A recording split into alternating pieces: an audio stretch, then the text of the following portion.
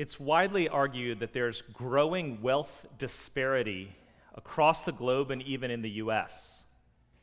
Sometimes this is seen just in movies like the one that came out last year, Crazy Rich Asians, which was it was a romantic comedy, but it was basically set against the backdrop of incredible opulent wealth in Singapore, estates and parties and cars and things that the average person can't afford. There's a growing population of youth who are children of oligarchs, teenagers and adults, young adults, who like to flaunt their wealth on social media.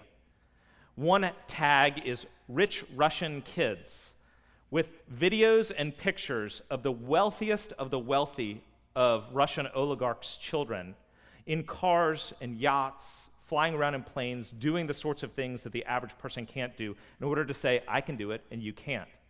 One video shows 4 teenagers driving through the streets of St. Petersburg in Russia, tossing out the equivalent of $100 bills, laughing that they could just toss them out for the poor, the average, the not them. And of course, a recent study suggested that the numbers are astronomical between the poorest and the richest. The 26 richest people in the world, have more combined wealth than the bottom half of the world. 26 people have more wealth than 3.8 billion people. The extremely wealthy are disconnected from the lives of the average working person, let alone the struggles of the completely poor. The question in an area like this is, are we also disconnected? Credit Suisse came out with a study last year that said to be in the top 1% globally, you need to make more than $33,000 a year. To be in the top 1% globally, you need to have an income of more than $33,000 a year. Now, of course, the US is extremely wealthy on a kind of, whole scale. To be in the top 10% of earners in the US, you need to make more than $118,000. Most of us would look around and say, look, we're not crazy rich. We're not tossing out $100 bills. I'd be chasing after them, right? But do we live disconnected from the day-to-day hopelessness of people in extreme poverty, even here in the US? I was recently, and am still in the process of reading and listening to the book Evicted. Evicted was written by Princeton sociologist Matthew Desmond. As he took a look at poverty in the US, the book came out in 2016. It chronicles 8 poor families in Milwaukee.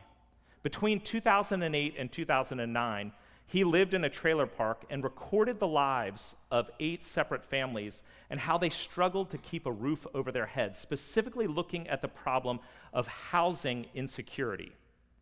He spent time chronicling the lives of people in poor, black, urban ghettos and the lives of those in poor, white trailer parks.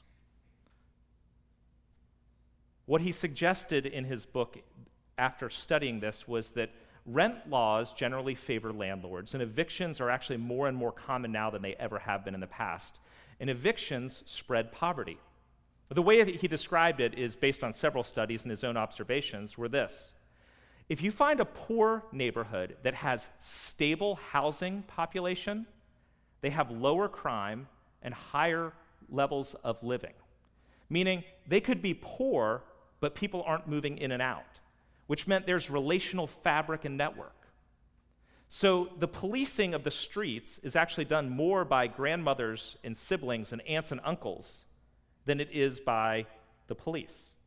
And when the people have lived there long term, it creates a stability that says, no, this is our neighborhood. We want to keep it safe. We want the kids to make it to school. We want to work hard and have this place. This is our place. But as people move in and out of a given neighborhood, it creates instability. The social and relational fabric is broken. And while he suggests, yes, there's a lot of things, education and jobs and crime reduction and keeping families together and fighting systemic racism, all these different things, and different political parties will point to different ones.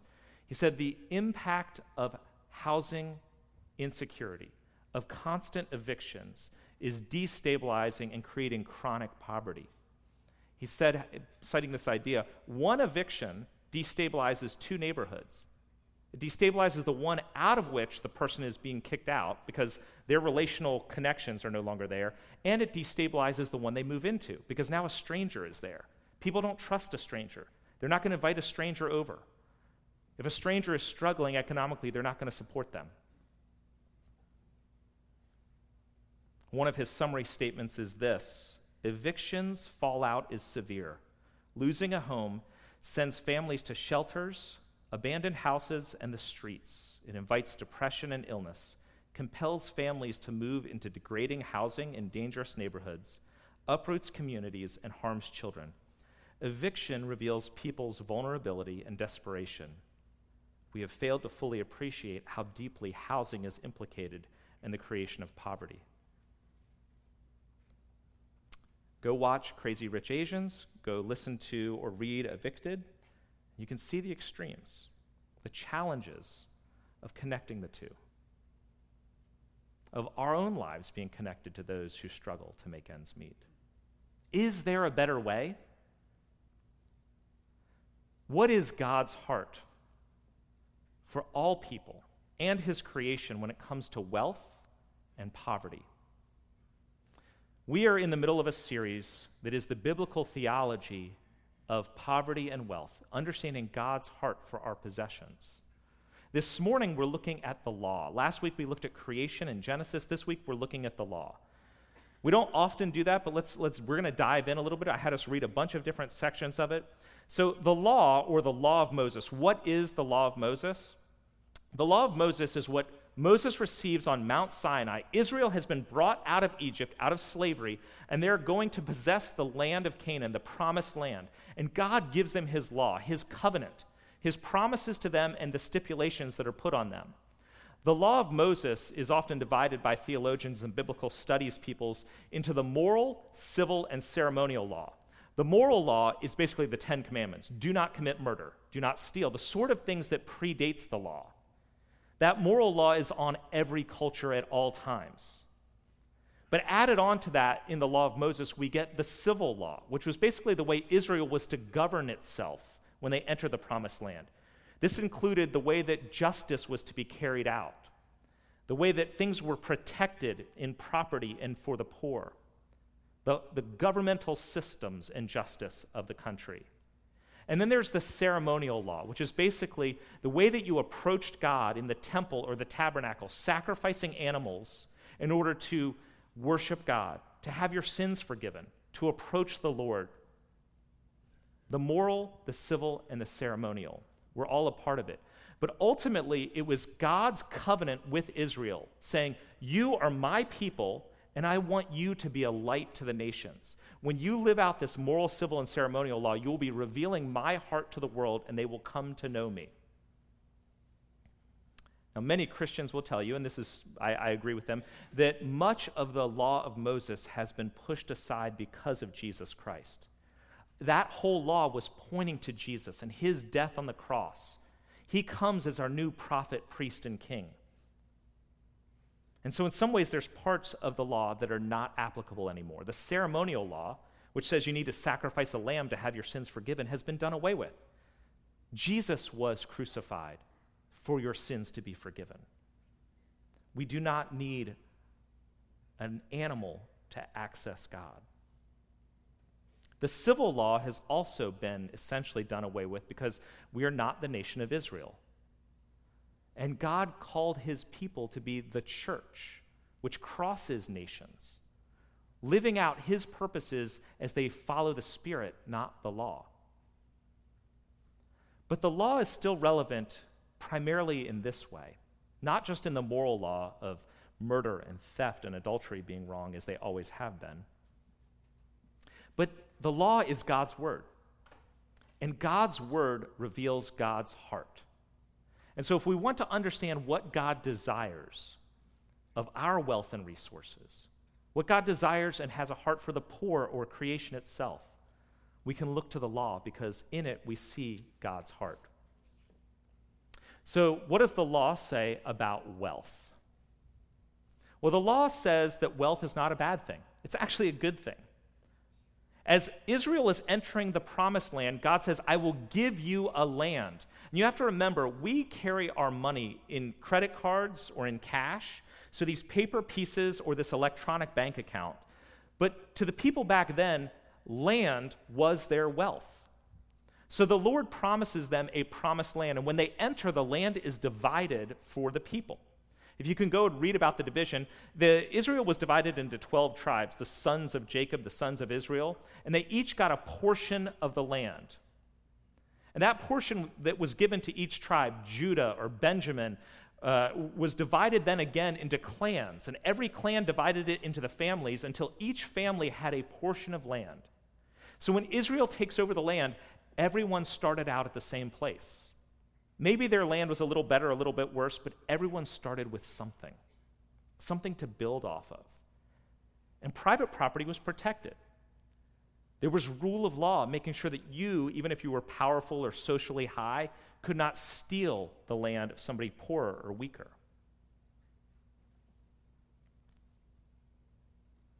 And prosperity was actually promised in that original law. God saw the land and the wealth that they could earn from working hard on that land and serving him as his blessing. Leviticus 26, verses 3 and 4 lays it out. If you walk in my statutes and observe my commandments and do them, then I will give. If you walk, then I will give you your rains in their season, and the land shall yield its increase, and the trees of the field shall yield their fruit. I don't think that this is applicable directly to us today. If you obey God, you will be prosperous. But what we can discern from this is that prosperity is not an evil thing. God's desire is that his people should prosper, but his desire is that all people should as well.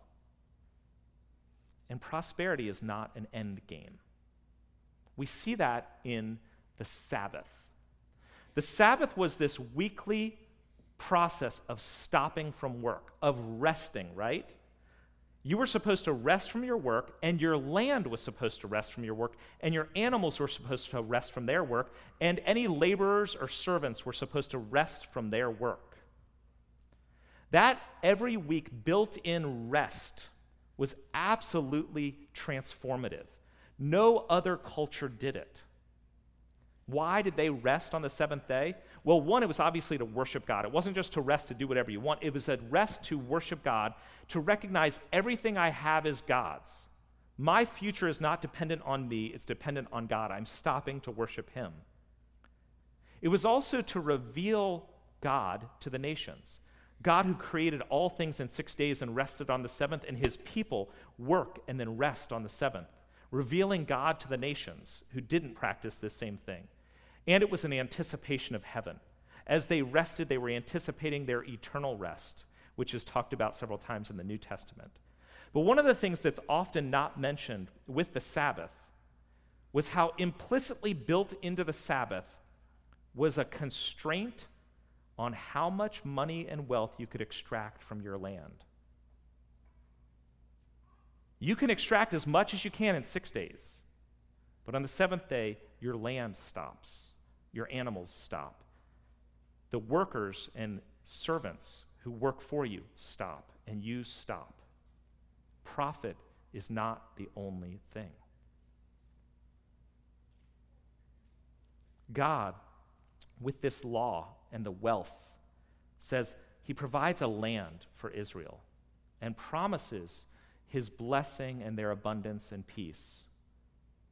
But he also inscribes into it Sabbath rest, reorienting the people every week towards God in this weekly ritual of stopping from labor, stopping from production, in order to point themselves to God and away from self-reliance. The Sabbath was saying, your future and your well-being is in God's hands, not yours. Wealth is a good thing, but it's not the only thing, according to God's law. And God continually pushes the people of Israel towards generosity and giving. And some of this is built into the law itself with things like the tithe. Now, if you don't know what tithes are, you come from a church tradition that doesn't emphasize it. Let me explain it to you, because some of you come from a church tradition, you've heard it your whole life. A tithe is 1/10 of all that you brought in. And in the Bible it says, give a tenth to the Lord, okay? And so many people have been in traditions where it said, look, you've got to give 1/10 of all that you make to the church or to the mission of the church, to the poor. And I'm here to tell you no. To be obedient to the law, you don't have to give a tenth. You have to give much more. Because, as several scholars have pointed out, that tithe is written about in multiple places. There's a tithe, a tenth of your income was supposed to go to the Levites, who are the priests, the ministers. A tenth was actually supposed to be for festivals of worship. And 1/10 was supposed to go to the poor. Every third year, you were supposed to have a separate one that was for the poor, the sojourner, the orphan. Many scholars will point out that it was probably closer to 23%, because every third year was for the poor, rather than 10. You want to be biblically faithful? Don't stop at 10. 23. And the tithe was not the only thing God commanded. Offerings were also a part of what God commands. The first fruits of your harvest are supposed to be offered to the Lord, just worship. So you scoop up the first fruits of the harvest and you bring them to the priest and offer them to the Lord, saying, thank you, God, for this abundant harvest. The firstborn male that was born to a woman, you were supposed to offer sacrifices. That's why Mary and Joseph go and sacrifice some doves, because they were poor, but if they were rich enough, they would sacrifice a lamb because it was their firstborn son. And in fact, if you had an animal, like a goat or sheep, the firstborn male that a female goat or sheep had, the firstborn male was supposed to be sacrificed to the Lord. Now we just think, okay, so they killed a sheep or a lamb. That's kind of gross, but that was money. That was their wealth. The firstborn was dedicated to the Lord, an offering. When you were sick, you couldn't go and worship God. You had to go through a purification process.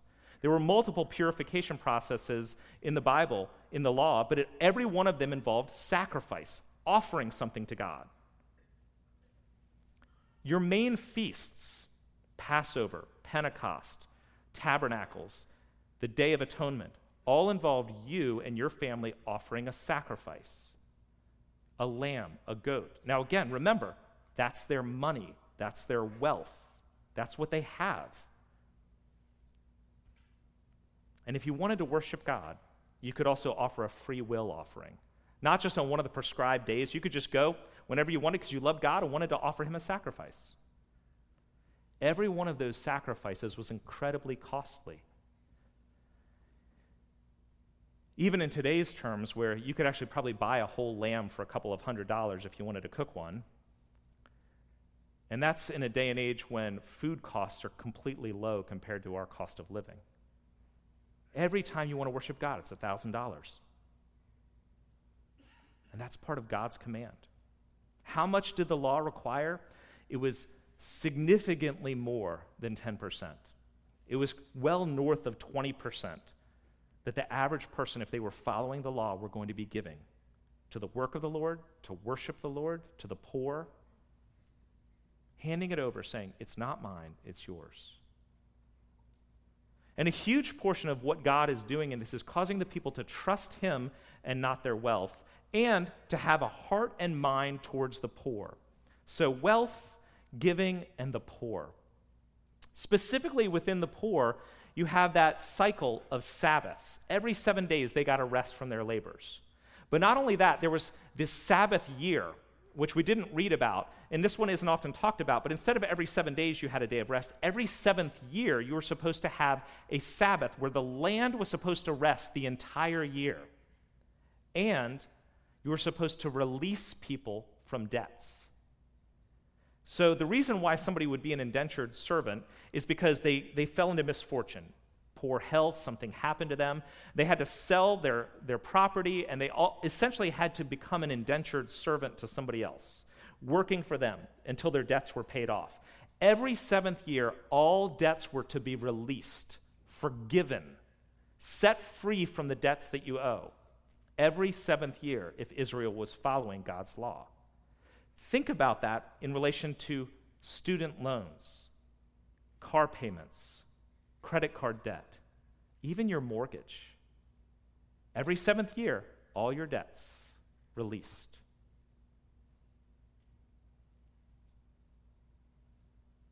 And on top of that, every 50th year was the year of Jubilee. There was rest for the land, rest for workers. There was a release from all your debts, and there was a restoration of lands to the original owners. Any purchase of land was temporary. So again, think about it this way. My family runs into misfortune, and I have to become an indentured servant and sell my land. It's now no longer in my family's name. Every seventh year, I would be released from my debts that I owed. And every 50th year, the lands that I had to sell 20 years ago, 10 years ago, 40 years ago, would be restored to me or my children. It was rest, it was release from debts, and it was a restoration of lands, which meant debt was not perpetual. Poverty could not have been chronic and intergenerational, nor could wealth have been accumulated continually at the expense of others. This was an absolute stopgap, restoring families to a common start every 50th year. Every 50th year, we all start over. At least once in your lifetime, you or your family will start over, all on equal footing. One Old Testament scholar, Richard Hess, wrote, "Freedom from crushing debt and the return of land, the basic source of wealth, provided a form of social justice built into the economic system that will guarantee most people a fair opportunity in life."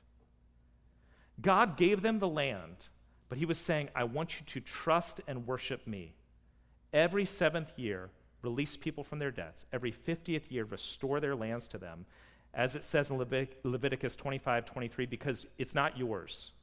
The land shall not be sold in perpetuity, for the land is mine. When it came to the poor, God provided for their release, for their restoration, and for their redemption. Multiple times in the Old Testament, in that law, it says that if you have a close relative, a family member who goes into debt, it's your job to buy out their debt. It's your job to buy their lands back if you can. You were to serve as their kinsman redeemer, their next of kin who can pay off their debts, to buy back their land. It was a social contract built into extended families to care for one another, to provide for one another. And God said, this is an obligation on you, to provide for and care for one another, for your brothers and sisters. And ultimately, that was the way God wanted them to look at the poor in their land, on the basis of relationship. Again and again, it says the vulnerable and the poor are your brother and your sister and your neighbor. One of the laws for the poor was that if you had a field, you couldn't glean, you couldn't harvest the corners of your field, which basically meant you were supposed to leave a portion of it for the poor, the sojourner, the orphan, in order for them to then come into the field and just take enough to eat. This happens in the book of Ruth. But if you think about it, that's because the people lived near you. The people near you, your neighbors who are poor, you're supposed to allow for them to eat, leaving the corners of your fields unharvested so that they can glean from it.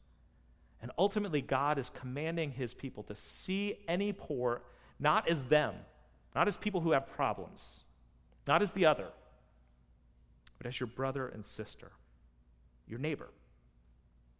And he commands in Deuteronomy 15:11, you shall open wide your hand to your brother, to the needy and to the poor in your land.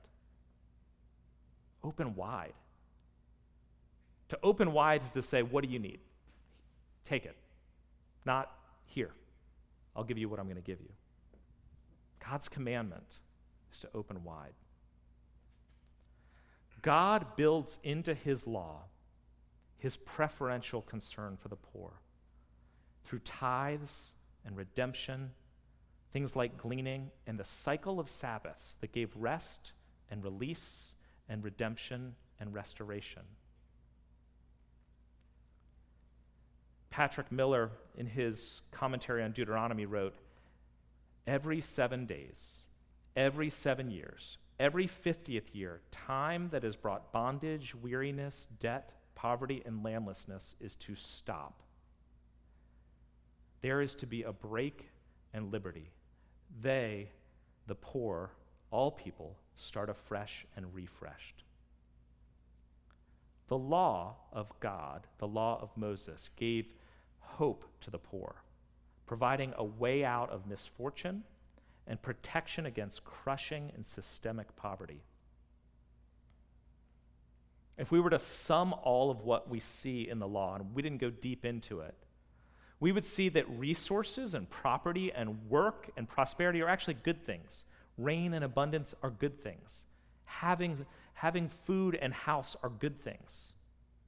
But the law also puts limits on extreme wealth and its perpetual accumulation through things like the Sabbath year or the year of Jubilee. And it puts protections against crushing and perpetual poverty. You will not remain down forever. God is concerned, according to the law, for the needs of all people and the care of all creation. And his people and his people's wealth is a primary way he cares for the needy. So does this apply to us today? Well, again, a reiteration of a couple of things that don't apply. No, America is not the kingdom of Israel. And no, the Constitution is not the law of Moses. But God is still God. Everything is still his. And we are his people. In some way, God's word, God's desires must have an effect.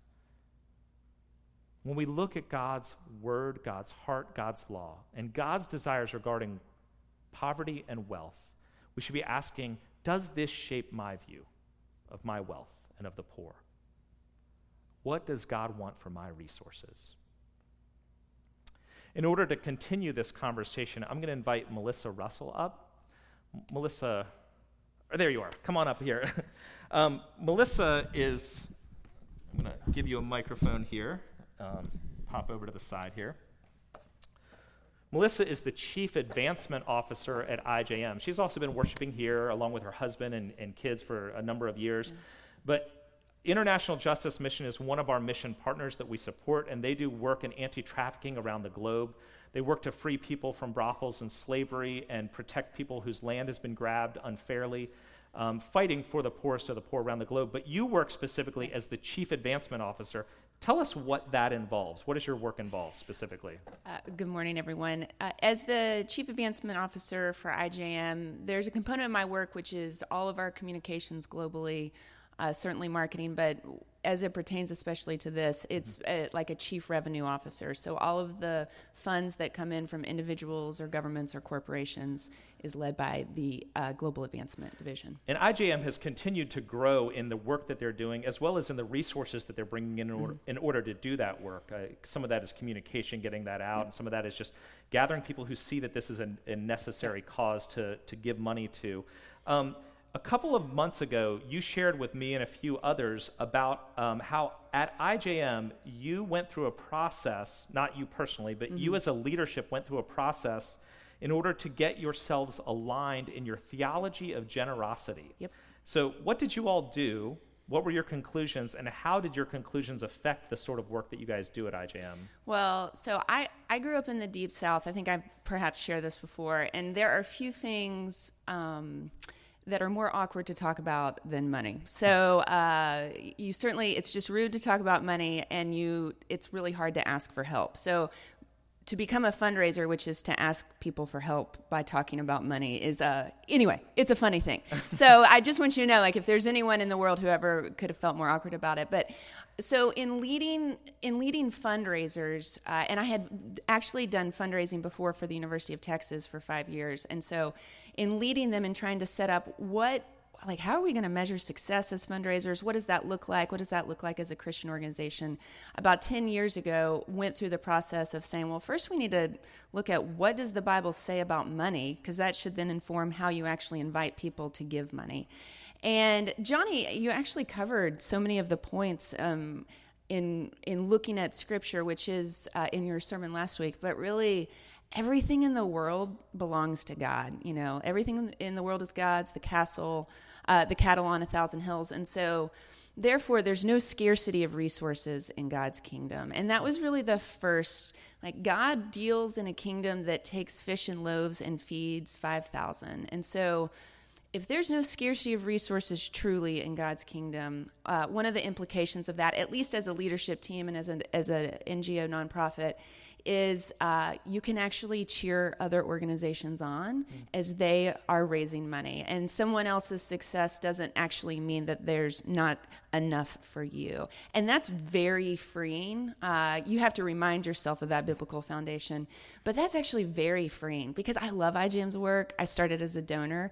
IGM is not the only organization in the world doing really redemptive things. And so God, you know, it all belongs to God. So the second thing is there's no scarcity of resources, but he does give money and things to individuals as a gift. And you talked about it last week, but very much so. There's something funny with money, because we can think about our skills and our gifts and our abilities as something to give to God. But because we work for money, it changes a little bit of the relationship. We kind of think of it more as ours. And your verse on Deuteronomy last week hits it, which is, you may say to yourself that you have derived this wealth by yourself, but is it not God who gives you the skills and the gifts and the abilities? So if he gives it to you as a gift, then why does he give it as a gift? And then the Bible is super clear on that as well, which is he gives it as a gift to be generous. And so I would look at that Bible verse of it's better to give than to receive as sincerely better translated is it's actually more fun to give than to receive. It's not like it's better for you in the way of like Brussels sprouts are better for you. Like it is legitimately better, more fun to give and receive. And if you think about relationships or food or sex or all the wonderful things that God has invented, he always gives like a proper context in which to enjoy those things. And the proper context for money is generosity. And so those, like how that informs how we look at it, the final thing I would say is fundraising or donors are not a means to the mission. It's not like the mission is over here and then here's the people who give the means for it. But really the Bible says, one body, many parts. He places each part exactly where he intended to be. So the fundraising is an equal part of the mission as the actually people who are doing the work in the field. And you have to look at donors and supporters in that context. Otherwise, again, it's just not the biblical context. I'm going to kind of give you one last opportunity here. There may not be, you've actually covered so many good things about what IJM does, how to look at these things, and even our own heart in that. But from your personal experience as a fundraiser, developing relationships, working with donors, those sorts of things, is there anything else that you can share with us that might be helpful to our discipleship or our approach to wealth or giving? I mean, you already hit on some of that, but is there anything else that we can hear from your experiences working with individuals? And I have been working with individuals for almost 20 years. And so just in the span from a donor who gives $50, a year to a donor that can give you $5 million in a year. And so I would just say, this is not going to sound probably as Jesus-y as it could, but it's actually, Jesus is quite practical. I think it all starts with also just really looking pragmatically at your finances. So, I mean, where do you look at your retirement? Look at what you need on a monthly basis. Do you have debt?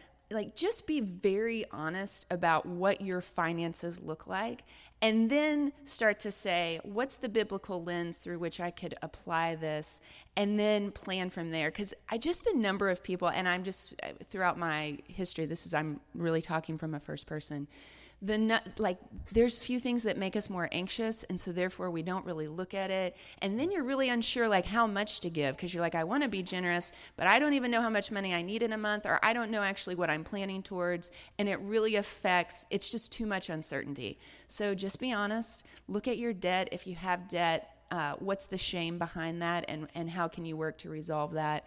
And then pragmatically, I think you can start to really apply that, and it affects your generosity. Yeah. That's great. Thank you, honestly, for just giving us some of your insights and it's Totally. challenging us without actually challenging us. You did a great job there. I want to pray for IJM, not specifically for giving, but just for the work of IJM before you head off, and then we're going to go to the Lord in prayer as Betsy Kodak comes up to lead us. So let's pray for the work that Melissa is a part of with the International Justice Mission.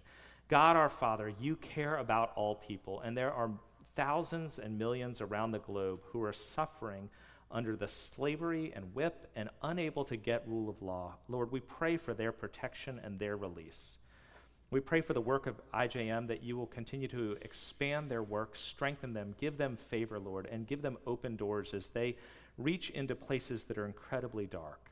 Lord, you are the one who came to set all of us free, and we pray that you would literally set people free from their slavery. In Jesus' name, amen. Amen. Let me continue on in prayer.